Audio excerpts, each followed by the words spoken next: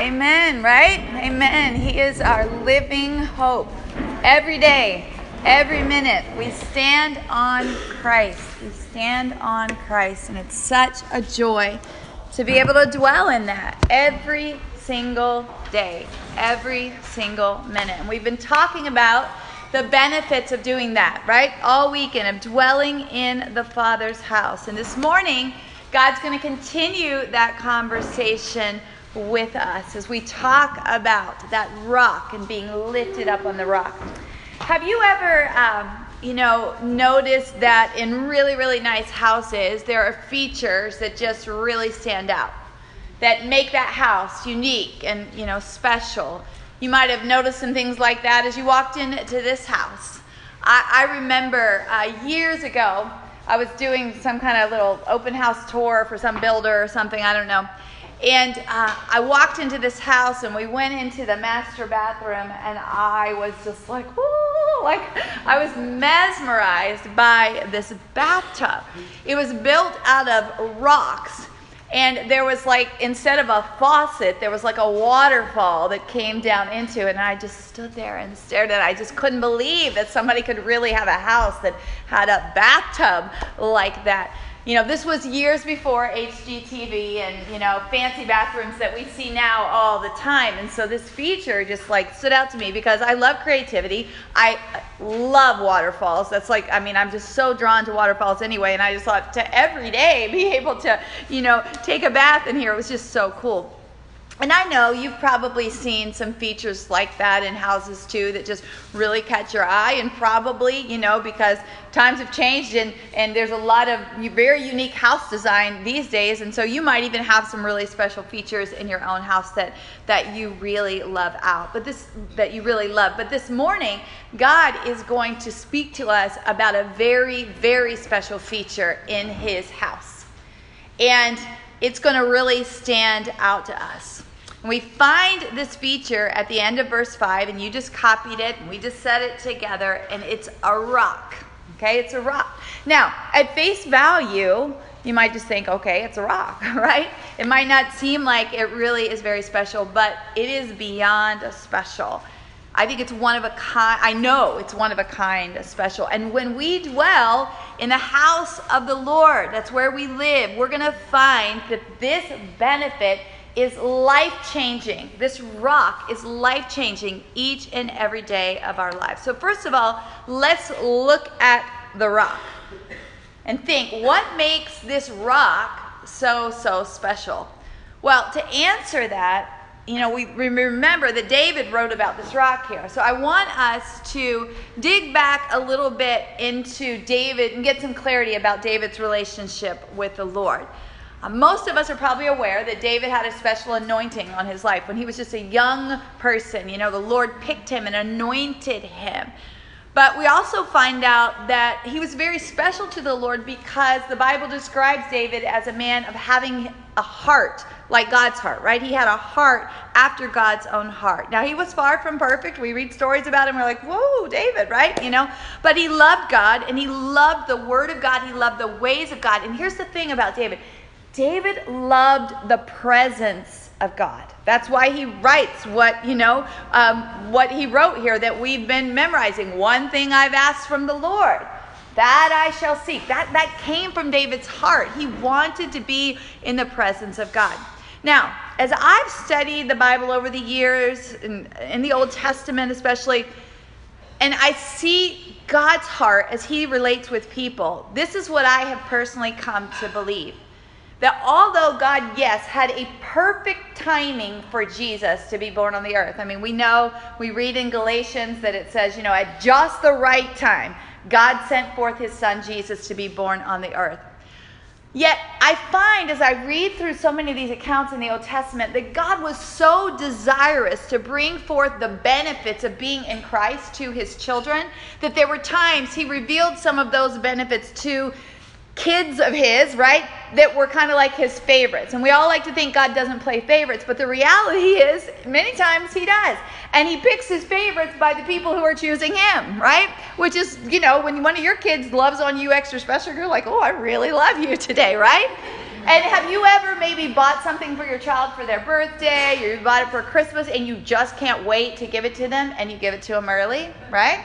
That, if you can think of that kind of dynamic here, it's like God knew what was coming for us in Christ, and he sees some of these people like Abraham or Moses or Joseph, David, who are so seeking after him in the Old Testament long before Christ arrived on the earth. But we all know Christ is eternal, right? He was there before the foundation of the world. He's the one that created the world. And so it wasn't that Christ was born like first time when he was born here on the earth. Christ has always been, and God knew the benefits that were coming in Christ. They just hadn't been revealed on the earth yet. But what we find as we look at Scripture, that there are people in the Old Testament, David being one of them, who seem to really already be aware of some things. And we find that in the things that they write. In fact, many times it's prophecy, and God was just speaking, and they didn't even probably know what they were talking about, right? But you also find, for many of them, it's also experiential. And I find this with David. David writes lots of things in the Psalms that are prophecies of Christ, but he's writing about them as if he's experienced them himself, which is the case in this passage that we're looking at. Now, we don't have time to get into that whole dynamic this morning. You might disagree with me on that. That's where I stand on that after a lot of study and just seeing, well, how did they know that? How did he already realize that? But I believe that David, no doubt, experienced some of the glories of Jesus way before Jesus set his physical, in the flesh body on the earth. And see, in light of that, I'm convinced that when David writes, "And now my head will be lifted up above my enemies around me," because he was talking about the rock that his feet had been put on. That rock is not just any old rock. That rock is Jesus Christ, the eternal rock. Isaiah was another one. He prophesied of the Messiah being a rock long before he came. He said this, he said, "Therefore thus says the Lord God, behold, I am laying in Zion a stone, a tested stone, a costly cornerstone for the foundation, firmly placed. He who believes in this stone will not be disturbed." So when David writes about this benefit that we have of having our feet lifted up on the rock, I believe he's talking about Christ. Now, you might think, but I thought Christ was the house. How is he also the rock? Well, you know what? He also calls himself the door. And he's all of it, right? And that's another mystery of Christ that we just have to ask God to reveal to us and to understand and to realize that some of God's thoughts are so much higher than our thoughts, we're not going to be able to get it all. But he is all in all. In fact, we're told in the New Testament, he is everything and he fills everything, right? So we may not be able to completely wrap our heads around how he is the house, but he's also the rock. He's the cornerstone. In fact, Jesus said of himself in Matthew 21, he asked his followers, he said, "Have you never read in the scriptures, the stone the builders rejected became the cornerstone?" He was speaking about himself. Think about a cornerstone. What is a cornerstone? It's usually the first stone that's laid when they're building, right? Jesus is the first. It's the foundation stone of the house. Jesus is the foundation. He's the rock which holds the house together. That's what a cornerstone does. Many times on a cornerstone, there's an inscription written on that cornerstone that identifies when the house was built, who the house or what the house is. Christ, the cornerstone, we find the identity of the house in him. And that cornerstone is the rock that gives stability to the house and those who live there. Jesus is all of this and more. And so he is this rock. When David says he will lift me up on a rock, he is that rock. And you're not going to find that feature anywhere else that you ever go. You're not going to find it. Only Christ. And it's one of the many benefits that we get of living in the Father's house. Now, there are a lot of benefits to being lifted up on the rock of Christ. A whole lot of them. David only writes about one of them, and that's the one we're going to focus on this morning. See, what does he say in Psalm 27? It says, "He will lift me up on a rock, and now," what happens? "My head will be lifted up above my enemies around me." Say that with me. And now my head will be lifted up above my enemies around me. So we're going to talk about that benefit this morning. So first of all, let's think about this. It's him that lifts us up on the rock. He lifts us up on the rock. And again, that might seem like a little detail, but it's anything but little. It's very important to get this point.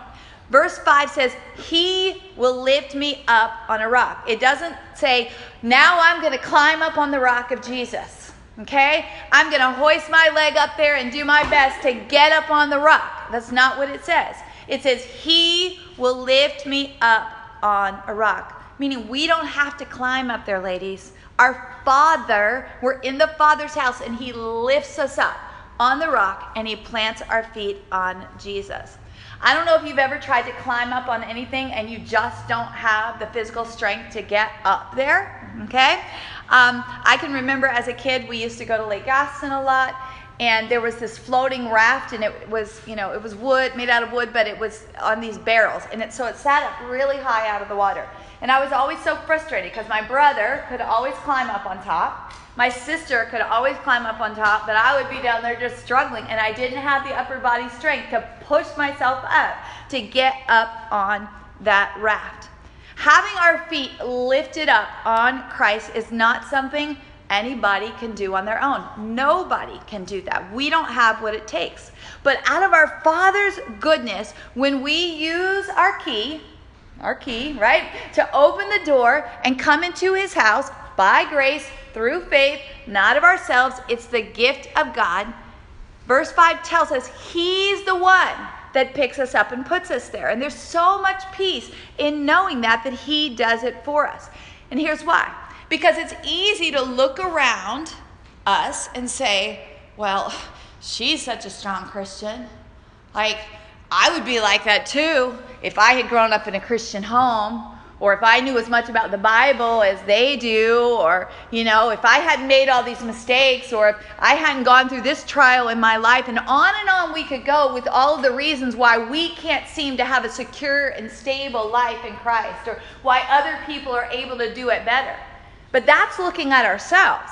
That's looking at our strength, our situation, our ability. And that's not what this says. It says he lifts us up on Christ. So there's no looking around and comparing yourself and justifying ourselves to think why we can't live strong and secure. We dwell in a house where the rock of Christ is there. And the Bible tells us he will lift us up. And there's such peace in knowing that. It doesn't have anything to do with our ability or strength. He lifts us up. All we have to do is dwell. Just be in the house. This is totally consistent with everything that Scripture teaches about salvation, right? It's a gift. It's grace. It's given to us. We don't do anything to earn it. We just use that key to open the door. And once we're standing up there on Jesus, our rock, what does it say? He will lift us up, and now our head will be lifted up above our enemies around us. And I'm telling you, ladies, that benefit can affect your whole life. Minute by minute, day by day, any day of trouble, any situation that comes, the good times, the bad times, having your feet planted and you're lifted up on the rock of Christ changes everything. Think about it. Where do so many of our battles take place? In our heads. In our heads. The way we think about things. The way we perceive things to be or presume things to be. We're so full of presumption. Proverbs says presumption causes much strife. God has spoken to me for years about that, and especially this year in the midst of all the days of trouble going around. The conversations that we have in our heads with ourselves and with other people. Have you ever told somebody off in your head? Yeah. Okay? We're creating all those enemies. The conversations that go around in our head. The mental arguments that we have in our head. The brain trends of the culture that go on in our heads. The thoughts that have plagued us for years. Your brain, studies of the brain tell us that we create pathways in our brain where we just your brain is going to naturally go. And how many of you know if you walk through a forest long enough on the same place, you're going to create a well-worn path. And so when you go to get from this place through the forest to the other side, maybe the creek's over there or whatever, you're just going to pick that path because it's right there. Well, in the same way, that's what we do mentally. We just, there's the path, so we just walk on it. And your brain just goes there automatically. It's a lot of work to say, no, I think we'd like to go over here. And you've got to push things out of the way and move things and clear a path. And over time, but what happens in our heads so often is our brain just defaults to that same thought pattern that we've had year after year, day after day, that's really just full of brokenness and sin and enemies, right? All of it. Oftentimes, all this stuff goes on our heads, and what happens is it creates battlefields in our minds where the enemies arrive then, and they draw their swords, and no wonder we're so worn out at the end of the day. No wonder we struggle so much, because we're fighting all these battles in our heads. And see, when we live down here in the world, and all that's going on in our heads, and we're looking at these things, just straight on. Like we've got, I like to say I've got a front row seat to the battle. I'm right there, and I see all of that. No wonder it feels overwhelming, because it's up close and it's right in my face, and I feel overwhelmed by it, and these enemies just feel like they're going to undo me. No wonder I start running and hiding in all these hiding places, right? Because it is so big in our heads. But when we're in the Father's house, it's all different. Everything's different because God lifts us up on Christ. And what this tells us is he gets our heads up above the enemy. So you're not looking at the enemy face on, up close, but I'm going to just illustrate here, you're up here, and so you're looking down.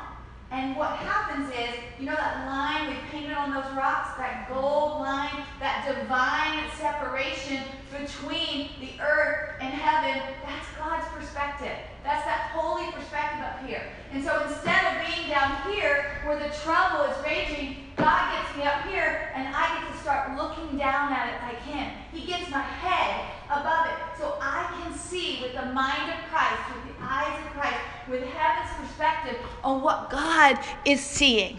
Because so many times the battle is raging in my head because it's all based on what I'm seeing or what others around me are telling me they're seeing. And God's up there going, I want to show you something different. Let me lift you up and put your feet on the rock of Christ. God has a new way for us to look at things. He gives us a new perspective. He gives us new opportunities to build new pathways in our minds when he gets us up there. He gives us wisdom perspective. He gives us truth perspective. When you look at things from up above, they look very different. I'm sure most of us in the room have probably flown in an airplane before. If you haven't, think about another time that maybe you've been up in the air, maybe up on a mountain and you're looking down, right? Or maybe you've gone parasailing or things like that. When you get up high, the whole landscape changes. All the perspective changes. When you're elevated, things don't look the same. So let's think about some of the enemies that show up in our heads, okay? And thinking about getting that perspective from on high. I think the first perspective that changes when God lifts us up on Christ and begins to show us things from above is that enemy of self. How many of us know we're often our own worst enemy, right? Especially in our minds. People tend to do one of two things. They either tend to self-hate or they tend to self-exalt.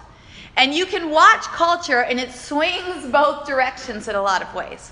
In our culture right now, in Christian circles and outside of Christian circles, there's a phrase that's going around a lot.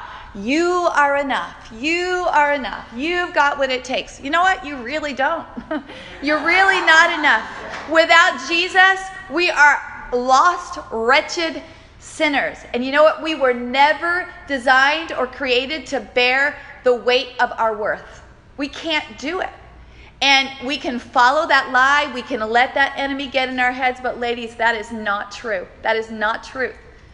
We have incredible worth and value, but we are not enough without Jesus. Jesus pours his life into us, and he holds the weight of our value. He holds that. When you try to follow that line of thinking, you're going to swing between shame and you're going to swing between self-exaltation. And it's a horrible battle that's going to rage in your head. And I see it play out all the time. When I first started hearing that statement, something in my spirit didn't sit right. Part of me wanted to go, yeah, I am, because God loves me and he cares about me.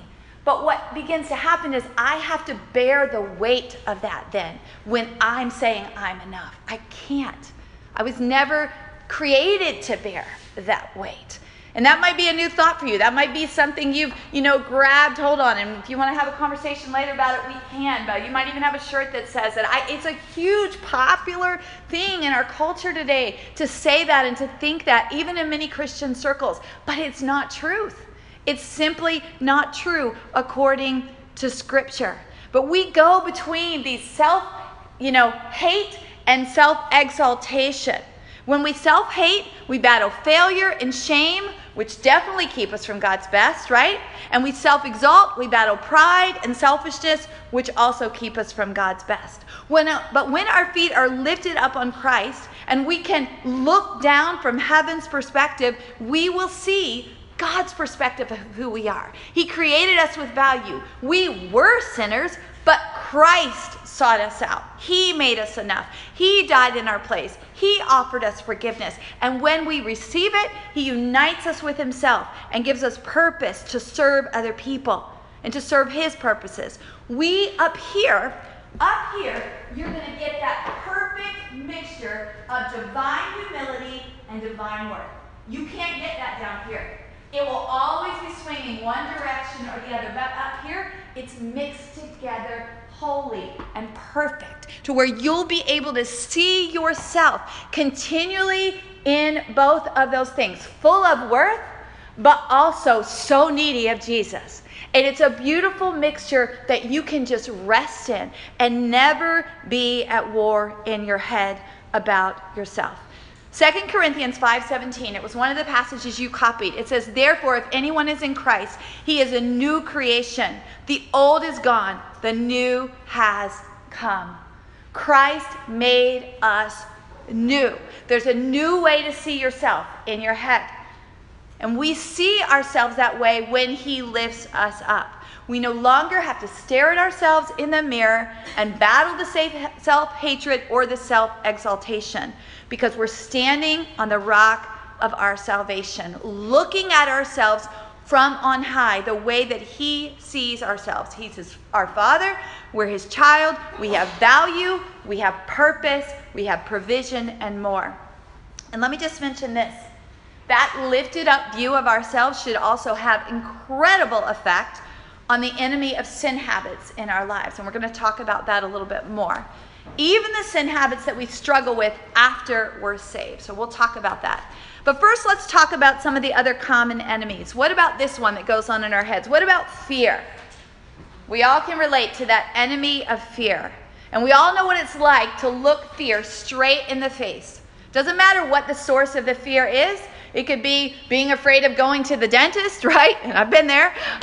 Or, it could be fear of some looming prognosis health-wise. I mean, it could be fear of having to stand up in front of people and, present something if that's not your gig. I know a lot of people, this is their biggest fear, to have to stand up in front of people and talk. For some reason, I'm weird in that way. It doesn't bother me. But a great fear of mine would be to have to serve 35 of you dinner. And so I'm so thankful and I'm not kidding about that. That stresses me to the max to have to feed a lot of people. And so we're all created differently, right? So fear gets in our heads in different ways. But in the day of trouble, when we dwell in the house, God will lift us up above that enemy of fear. And we can look down and we see things so different. We see we're not alone. God is with us. What do we copy from Psalm 23? Such a well-known passage, but it's, even though I walk through the darkest valley, I will fear no evil. Why? For you are with me. When God gets us up above our enemies, above that line that separates heaven and earth, we see different. We see different, that God's with us. We begin to see nothing is impossible with God. We begin to see he is working. In one of my darkest days on this earth, I should say darkest seasons, the truth that God kept showing me over and over and over again as he lifted me up and gave me that elevated view is I am working. I'm always working. I do not slumber. I do not sleep. I'm always working. From our view, many times it looks like God is doing nothing, right? But God told me over and over. He showed me over and over again. He was working. And we get that view from up above. We see his faithfulness. You know, when you can see the big picture of things up above, you see a much broader scope than what you're looking at, you know, straight on, right? And so we see he's faithful. We see his victory. And in light of those perspectives, the enemy of fear goes away. And a flood of peace comes into our heart. What about the enemy of bitterness? We can probably all relate to that one. We all know what it's like to be hurt by somebody. Whether or not it's intentional or not, it still hurts, right? It hurts. And you can easily turn that person into an enemy in your mind. You turn them into that. We demonize people so quickly in our minds. But in our day of trouble, when God lifts us up above ourselves, above the enemy of bitterness, as we stand on Christ and his forgiveness of us, we see how ugly our bitterness is, how stinky our bitterness is. Even up there, we're like smelling the waft of, that putrid death like we talked about yesterday. We see this bitterness does not even make sense in light of what God has done for me. We get a view of that. We see that person as somebody that God created, that God loves, that God is trying to work in. Maybe they are even really a full-on enemy. Maybe they have created situations that are absolutely wrong in your life. But it is something to reckon with, to realize God created them. God loves them. God's got them on a journey just like he does me. I can't see that when I'm down here and I am looking right at it, and it hurts and it stings. But when God gets me up here, I see things very, very different. I see myself as an ambassador of Christ, a child who lives in his house, who's got purpose to redeem people, not to shove them to hell, okay? And that's where we go so many times in our heads.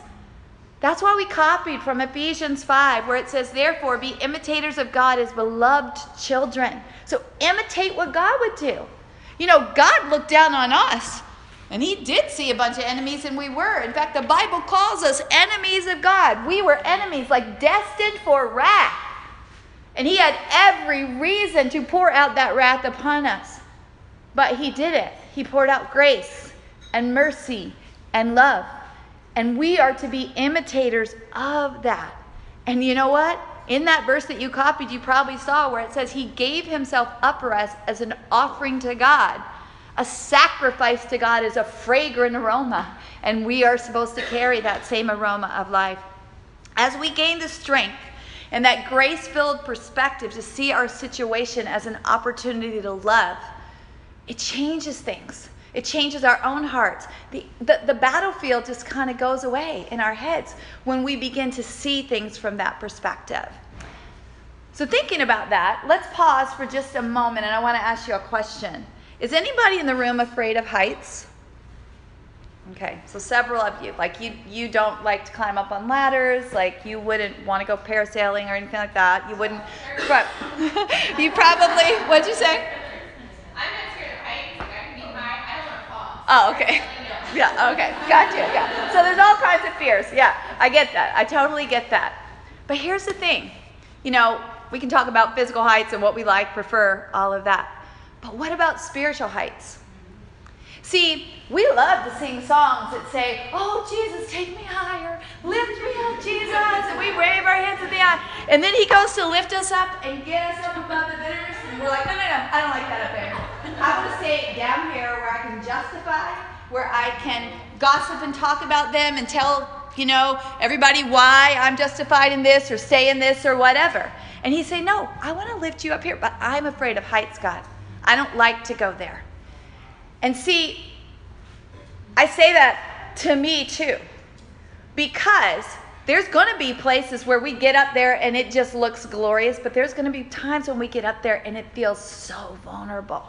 Like you're standing on the edge of a cliff looking over, you're like, I'm going to fall. But you're not. But it is scary up there because God's taking us above the things that we're used to, the things that feel safe sometimes. We have to realize all the things that we see when our Father lifts us up to these places are not going to be things that necessarily feel safe and secure. What we have to realize, when he lifted us up, he planted our feet securely on Christ. And so that is secure. And our security is in him, and that he is going to lead us always into greater and greater things. It's always for our good. And really, if we want to experience the benefit of being lifted up, we can't say, well, I'd love to be lifted up for that, but I don't want to be lifted up for that. Okay? We can't choose. He's going to lift us or he's not. If our feet are up there, he's going to show us things, and we've got to be willing to find our courage and our trust in that our feet are planted on the rock and knowing what he's showing us is good, even if it's new, even if it's uncomfortable. Christ calls us to surrender, right? To let him lift us up. Matthew 16, you copied it. Jesus said to his disciples, if anyone wishes to come after me, he must deny himself, take up his cross, and follow me. There's that surrender, right? If we're trying to save ourselves and take care of ourselves, we're going to lose the life that he wants to give us. But when we let him lift us up, even to the places that are scary, it's good for us. And that's what we see even when we look at the next enemy that I know we all deal with in our heads. And we all know this enemy, and it's pride, right? Such an enemy. It's kind of rooted in the first one we talked about the enemy of self, but I want to talk about it a little bit differently. See, this enemy shows up all the time. Many times this enemy dresses itself up in self-righteousness. That's what Jesus encountered many times when he, walked on the face of the earth as he dealt with the religious leaders. They knew the truth, right? But they were all dressed up in the self-righteousness of it. Many times that pride shows up in arrogance, in slander. I think a lot of times for us as believers in a sense of superiority, right? That we carry around. It's just in our thoughts. We don't even know that we're doing it many times. Harshness, annoyance, callousness. Pride is a sneaky, manipulative enemy, and often we don't even see it. But when God lifts us up above our enemy of pride, and we're standing in the humility of Jesus, right? Because we're standing on the rock of Christ, the service of Christ, the sacrifice of Christ. We see ourselves, and we see without Jesus, I'd be lost. I would be filthy in my sin. I would be so needy of his life, caught up in death.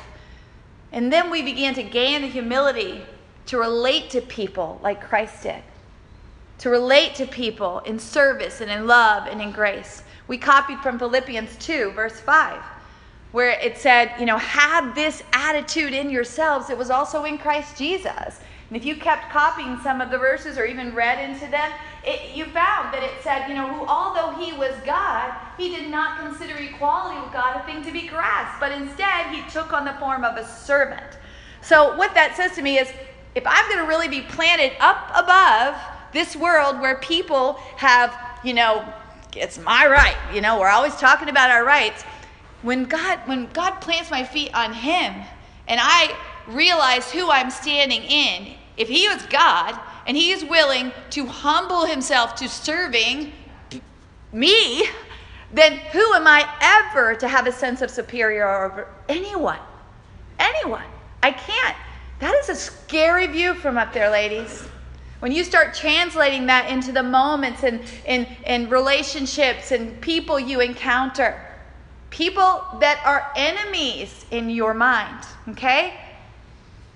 But what happens up there is we see this view up top, from up here.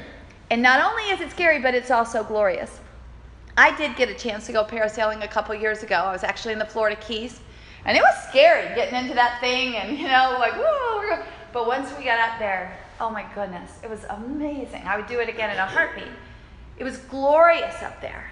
But it is that moment where you have to decide, yes, I do want to see, I do want to look, and to step into the scary and to get up there. Because when we do get up there, God reveals truth. Sometimes he corrects our behavior. Sometimes he reorients our perspective, but he breaks open more and more and more life, gives us a wider expanse in view of it. He's always doing something good. For whatever the enemy is, or let's even go here, we've talked about this a little bit, but whoever the enemy is, whoever that enemy might be. Because so often our battles in this life are related to people, right? And the struggles we have with people. And so we do that. We turn people many times into enemies in our heads. I would say today in our culture, people speak openly of people as enemies, and they if you ask them, but what is it for you specific? They can't even articulate that sometimes. But we just get these ideas in our head that people are the enemy. We need a heavenly perspective, and that's what we get when God lifts us up on the rock of Christ. We look from heaven and we see people the way that God sees people. We look from heaven and we see that specific person that we've just been having a battle with all day or all year or maybe many years in our heads as a person he created, he loves, and that he wants to save or help. And maybe he even wants to use us to do that. Now, I know this word from God is challenging. I hope it's also inspiring, but I want to caution you for just a moment before we move on to just a little bit more and then close. Let me tell you what most people are prone to do when, you study this for a while or you think on it or listen to it. You start thinking in your mind, okay, I got to get up there on Christ because I don't want to be down here, right? So even in our minds right now, I imagine that some of us are thinking, okay, I got to get up on Christ so I can deal with this enemy of bitterness. How am I going to get up there? Got to get rid of this pride because I don't want that in my mind anymore. And you're already thinking about climbing. Right? Because we are doers, most of us, right? And we want to get it done. But remember, that's not the way this works. We don't have what it takes to climb up there. He lifts us up. And then our heads are lifted up above the enemy. The only thing we have to do, and we keep saying it over and over again, is dwell. Just be in the house with a willing, open heart. And when he starts to draw you in close to hide you, lean in, right? Listen. Participate in the family of God. That's what people do when they dwell in the house. They participate in the family. They don't go hide in their room somewhere, right? They're just in the family of God. They dwell in the house. They're with the people of God. They're with God himself, talking to God. We dwell there. And then he lifts us up when the day of trouble comes. He hides us. He lifts us. He does it. We have to keep that in mind. We're so prone to putting the weight, the burden on ourselves, but it's not. It's by grace, through faith, not of ourselves, the gift of God. The lifting of you and me is very, very heavy, ladies. We can't do it, but God will lift us up. A moment ago, we talked about the enemy of self, and I also mentioned the enemy of sin habits and patterns that we still tend to struggle with even after we're saved. Anybody relate to that? Okay, I imagine so. Too often, believers experience a mindset of not being able to overcome certain areas of sin in their lives. It might be one struggle for you and another for me, but it's all sin no matter the case, right? The power of any sin, though, is often in our heads. That's where it resides. That's where the enemy shows up. We don't think right about ourselves. Many times we don't think right about God. We don't think right about the action itself. Maybe we've started justifying it or, kind of smoothing it over. We just speak that it's okay. We start talking about it in that regard, but it all starts in our heads. And it kind of leaves us in this is just the way I am mentality. Guess I'll just have to be like that till I get to heaven one day. But that's not the attitude of somebody who dwells in the house. And we'll even talk about that some more tonight. But in so many ways, The enemy stakes his claim in our minds in regard to sin, and we can have a tendency to just give up or just fight the battle out day after day, and that is just no way to live. I know that I've lived like that in seasons, and I'm sure that you have too, but God has better for us, because when he lifts us up on Christ, he doesn't just save us from sin, but he wants to set us free from sin. And we're going to celebrate that, like I said, more tonight. But so let's talk about the enemy of sin, and let's look at it a little bit more closely. And I want to look at the life of Joseph for a minute and also share some personal testimony. So Joseph was another guy in the Old Testament, and I believe he is one of the ones that God also revealed some of the glories of Jesus before his day, all right? In fact, many consider Joseph to be a type of Christ, meaning there are a lot of things in his life that mirror dynamics of Jesus' life when Jesus was here. So he's kind of like, his life is a picture of Christ, and that's a whole nother study in and of itself. But this morning, as we look at the enemy of sin and how the Lord lifts us up above that enemy, I want to show you something that the Lord showed me about Joseph's story. And I want to share it with you because I think it could help you as well as it's helped me. See, just like you, I'm a Bible girl. I love God, but I deal with strongholds of sin in my own life too. I'm just like anybody else. And last spring, I was doing a fast because the Lord, as he had lifted me up on Christ, and I got an elevated view of myself, I could see that once again, this enemy of sin that I have tended to battle with for a lot of years had taken hold in my heart. That area of sin for me, where the enemy just likes to come back over and over and over again and just kind of stake his claim in my head, is in regard to food.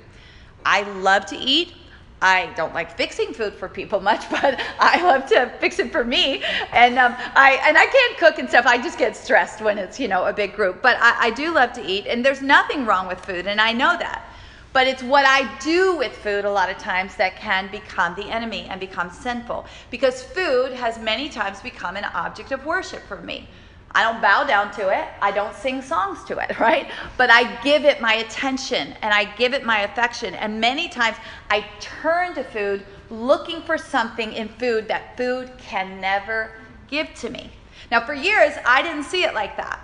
I looked at food from all different kinds of perspectives. I read all kinds of books and tried to get people to tell me what was wrong with why, all these different things with food. But when God lifted me up and gave me an elevated view of myself, I saw the real picture of what I was doing. I was absolutely saved in Christ. There was no shame, right? Because I get that divine mix of my worth and value in him and the humility of seeing myself as needy of Christ when I'm up here. So there wasn't shame in any of it. I saw myself as a beloved child of God. Things were secure. That's great.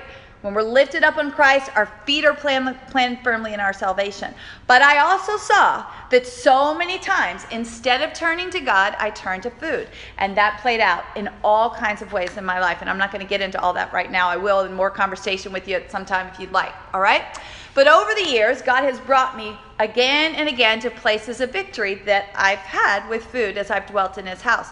But there's also been times that the enemy just gets in my head again. And last spring, in the midst of COVID, okay, many of you maybe as well, this was one of those times. So after several weeks of that, just battling and just not being in a place of peace, and I knew I wasn't in a good space, in response to that, I started a fast. It was a way for me to lean in because I felt God drawing me in, hiding me, right? And so I wanted to lean into that as he was drawing me near because I was in a day of trouble again. It was a way for me to snuggle up next to him and hear what he had to say and also let him lift me up and show me some things. So I was doing that. And one of the things that he showed me was about Joseph. And I want to tell you about it. So, you're probably aware Joseph's brothers were hateful to him, right? I mean, they literally rejected him, tried to kill him, and he lost his place in his father's house because his brothers did that. And he ended up being taken to Egypt, where he was sold as a slave there. But over time, God had favor upon Joseph, and he actually rose up to the highest position in a high-ranking officer's house, and the man's name was Potiphar. And all of that's in Genesis 39. And actually, if you want to turn there, we're going to read a few verses there in just a minute. But we read in Genesis 39 that Joseph found great favor. He wasn't just given the position, but Potiphar loved him. Like, he trusted him with his whole house. We find that in some of the first verses there. But then Potiphar left Joseph in charge, and listen to what happened. I'm going to start reading at the second part of verse 6. It says, "Now Joseph was handsome in form and appearance. And it came about after these events that his master's wife looked with desire at Joseph, and she said, 'Lie with me.' But he refused and said to his master's wife, 'Behold, with me here, my master does not concern himself with anything in the house, and he has put all that he owns in my charge. There is no one greater in this house than I, and he has withheld nothing from me except you, because you are his wife. How then could I do this great evil and sin against God?' And it came about as she spoke to Joseph day after day that he did not listen to her, to lie beside her, or to be with her." So one morning during this fasting time, I was sitting out on my back porch, as I often do, spending time with God, reading my Bible, and my eyes fell on this part of Scripture that I just read to you. And I was familiar with it. I've taught on it. I've read it many times. But I sensed God saying, "I want to show you something from up here. I want to show you my perspective. I want to give you a new way to look at yourself and this sin struggle that you're struggling with." And within minutes, I didn't even have to think about it. Like, he just downloaded, this whole perspective to me. And it's when those kind of things happen that I, sit up, because I'm like, I've read this so many times. I've never seen this before. I couldn't write fast enough to get down what he was showing me. Let me lay the groundwork for you. Joseph was a young man, so he was surely tempted when Potiphar's wife came and brazenly offered herself to him sexually, day after day after day. He had been in a prison. I mean, it's very probable here, and I would say probably almost 100% Joseph is a virgin here, right? Because he's been in prison, he's been a slave, and now here's this woman just openly, and his master's gone. I mean, he could do whatever he wanted to do. He has full charge of the house. He could walk in, close the door, and tell the other servants to, go away, whatever. He could have done that. But what did he do? This is what God showed me. 7 things that he did, and we're going to look at them really quickly. Number 1, he refused. Verse 8, what does he say? What does it say? But he refused. And what God showed me in that moment, Sharon, you have a choice. Every single time, you have a choice. You are not a slave to sin. I wrote a whole Bible study on Romans 6 years ago. I know that I'm not a slave to sin. I know that in my head, but sometimes I need heaven to show me that and remind me of that. And I am not a slave to sin. I don't have to obey food. I can say no. He refused. God showed me that morning. Number 2, he spoke. Verse 8 says, but he refused and said. He spoke out loud. He spoke to her. And he spoke the truth. And I can do the same thing. It is a right response for me as a child of God in the house of God with my feet elevated on the rock of Christ to speak truth to anything that negates the values of my Father's house. The truth he was speaking to her was elevating the values of Potiphar's house that he had been entrusted to care for. I live in my Father's house, and I have a responsibility to uphold the values of my Father's house. And the number 1 value in the Father's house is worship of my Father, right? Worship of my Father, honoring my Father. God created sex. He created food. These are some of the greatest pleasures that he has given us in this life for our flesh. He didn't have to do either one, but he did. And we get to enjoy them. There's nothing wrong with sex. There's nothing wrong with food. But God has given us boundaries and lines that are going to have those things for us to be a blessing in our lives. And I have to speak to whatever it is that is calling me to step outside of those boundaries. If I'm going to be a responsible steward in my Father's house, a responsible daughter, right? So important. He refused. He spoke. Number 3, he realized. Verses 8 and 9. He realized what he had been given. He'd been given a place of authority in this house, a place of trust. And God showed me that morning, and he gave me that realization. Sharon, I have entrusted you with your body. I created this body for you. I've given you a job in this world. I've given you a place to be an ambassador for me. You've got to take care of this body. I needed to realize that. My responsibility to respond. See, remember last night we talked about how that tumult of iniquity, and it's just one little step, and we think, oh, it doesn't matter. And then it's another one, and it gains momentum, and it gets bigger and bigger and bigger. When I don't have the realization that I am responsible for what God has given, the authority that he has placed in my life, he doesn't create me as a robot. When he saved me, he didn't make me a robot. I still have a choice, but I've got to realize my responsibility to make sure that every step is not a little step in the wrong direction. Number 4, he stewarded, meaning he took care of his master's property well. And likewise, there are certain things that as, somebody who's in charge of my being, that I need to steward. We need to steward our finances. We need to steward, our responsibilities. We need all kinds of things. If we're parents, we have to steward our children, all of those things. Well, my body is something that I need to steward. I need to steward. And I had lost sight of that as I was in the middle of COVID and, just bored sometimes or frustrated sometimes, or all the emotions that we were dealing with. And, it just seemed like food just became a place of refuge for me. And God had to get me up above that and show me something different. Number 5, he discerned. So we've seen he refused, he spoke, he realized, he stewarded, he discerned. Joseph discerned that relationship with this beautiful, available woman in front of him would not only be sin against Potiphar, but it was sin against God. And when God gave me this elevated view, he showed me that I too can discern good from evil. A lot of times when we're dealing with a sin problem, we're looking at it straight on, and we're just defining it like the world does. And we just gloss over it or give it a glittery picture and make it seem okay. We justify it, whatever, and we don't realize we're walking straight on into death, right? But when we are up above that, we can discern, and we can call evil, evil, and we can call righteousness, righteousness. We can see what is evil and see what is good. See what God loves and see what God hates. We're not defining it by the way the world does. We define it by heaven's view.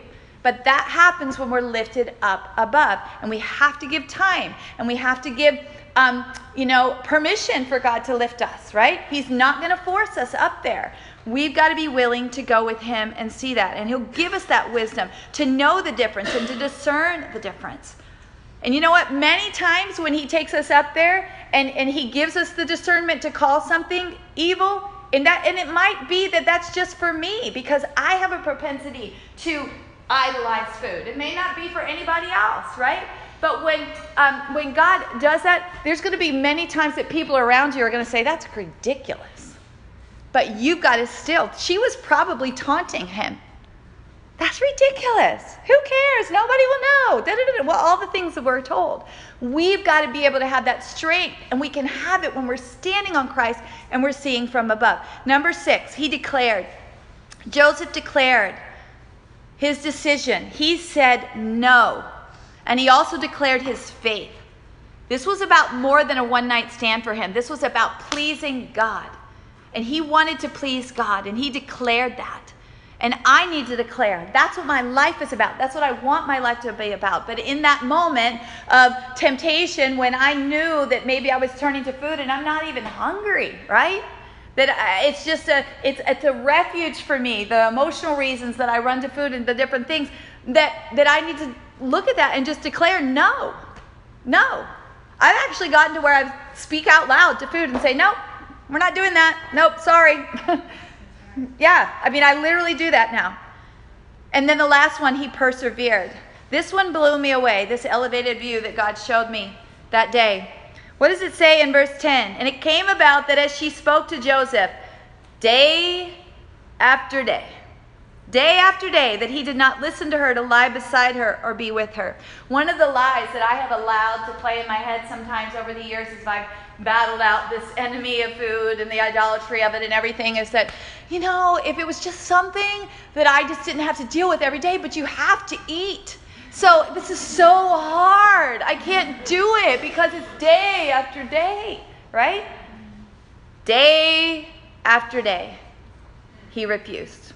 He did not give in. He persevered. I can't do that in my own strength. I am not enough to do that in my own strength, right? And this is not about a rule and a legalism and God snuffing out the pleasure of life.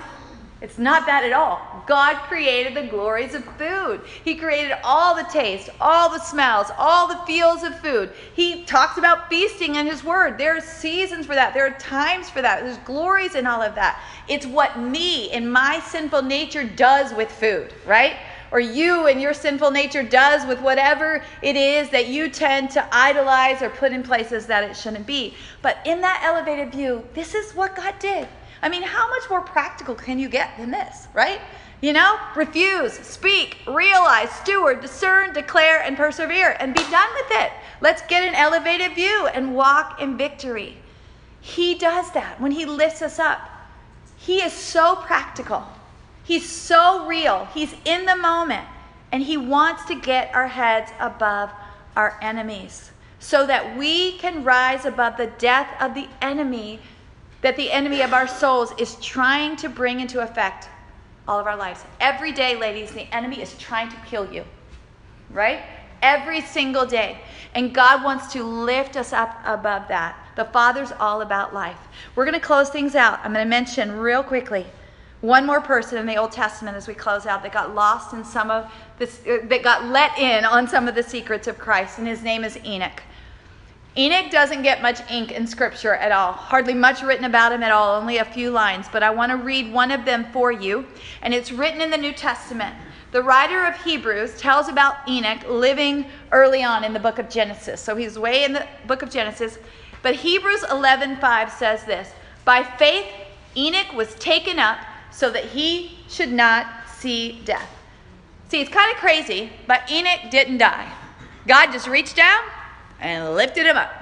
So he didn't have to taste death. So he wouldn't see death. Now, we don't really know all the details about all of that. And there's things that people have, surmised and wondered and all of that. We're not going to get into all of that. Lots of mysteries about Enoch, so I won't get into them. But one thing I do want to get into is that God lifted him up so he wouldn't taste death. Enoch was one of two people in the Old Testament that happened to. Him and Elijah. For Enoch, God just lifted him up. Elijah, we're told he went off in a fiery chariot. And all that happened under the old covenant. Two people. Only two people. Guess what? All of us are living in the new covenant. And we all have the opportunity to be lifted up above the death. So that we don't have to taste it. So that we don't have to live in it. And that happens for the people who are dwelling in the house. God will lift us up on Jesus. So we can see things from life's perspective, not death's perspective. In other words, we won't have to deal with the enemy of death in our heads. Our enemy will always start a battle in our heads. But in our Father's house, he will lift us up above that enemy so we can live. It is an amazing feature in the Father's house, the rock of Christ. We are lifted on that rock. Oh, the goodness of God. Oh, the goodness of God. Lord, we thank you for your goodness. You will lift us up. You'll teach us up there. You'll give us new perspective. You'll bring healing to our hearts. You'll comfort us. You'll show us the work that you're doing. You'll give a landscape of your victory and your faithfulness, God. You're so good. We get to live in a house and be lifted on this rock. God, may we dwell in your house. May we rise above the death that you never intended for us, God. practical, real, life-changing truth that we get lifted up, God. May we dwell there. And may that have impact on us as we paint these rocks even this morning and think about these truths that we want to hide in our hearts, God. You're so good. Thank you. In Jesus' name, amen. I was praying, and Nicole walked by, and I smacked her right in the face.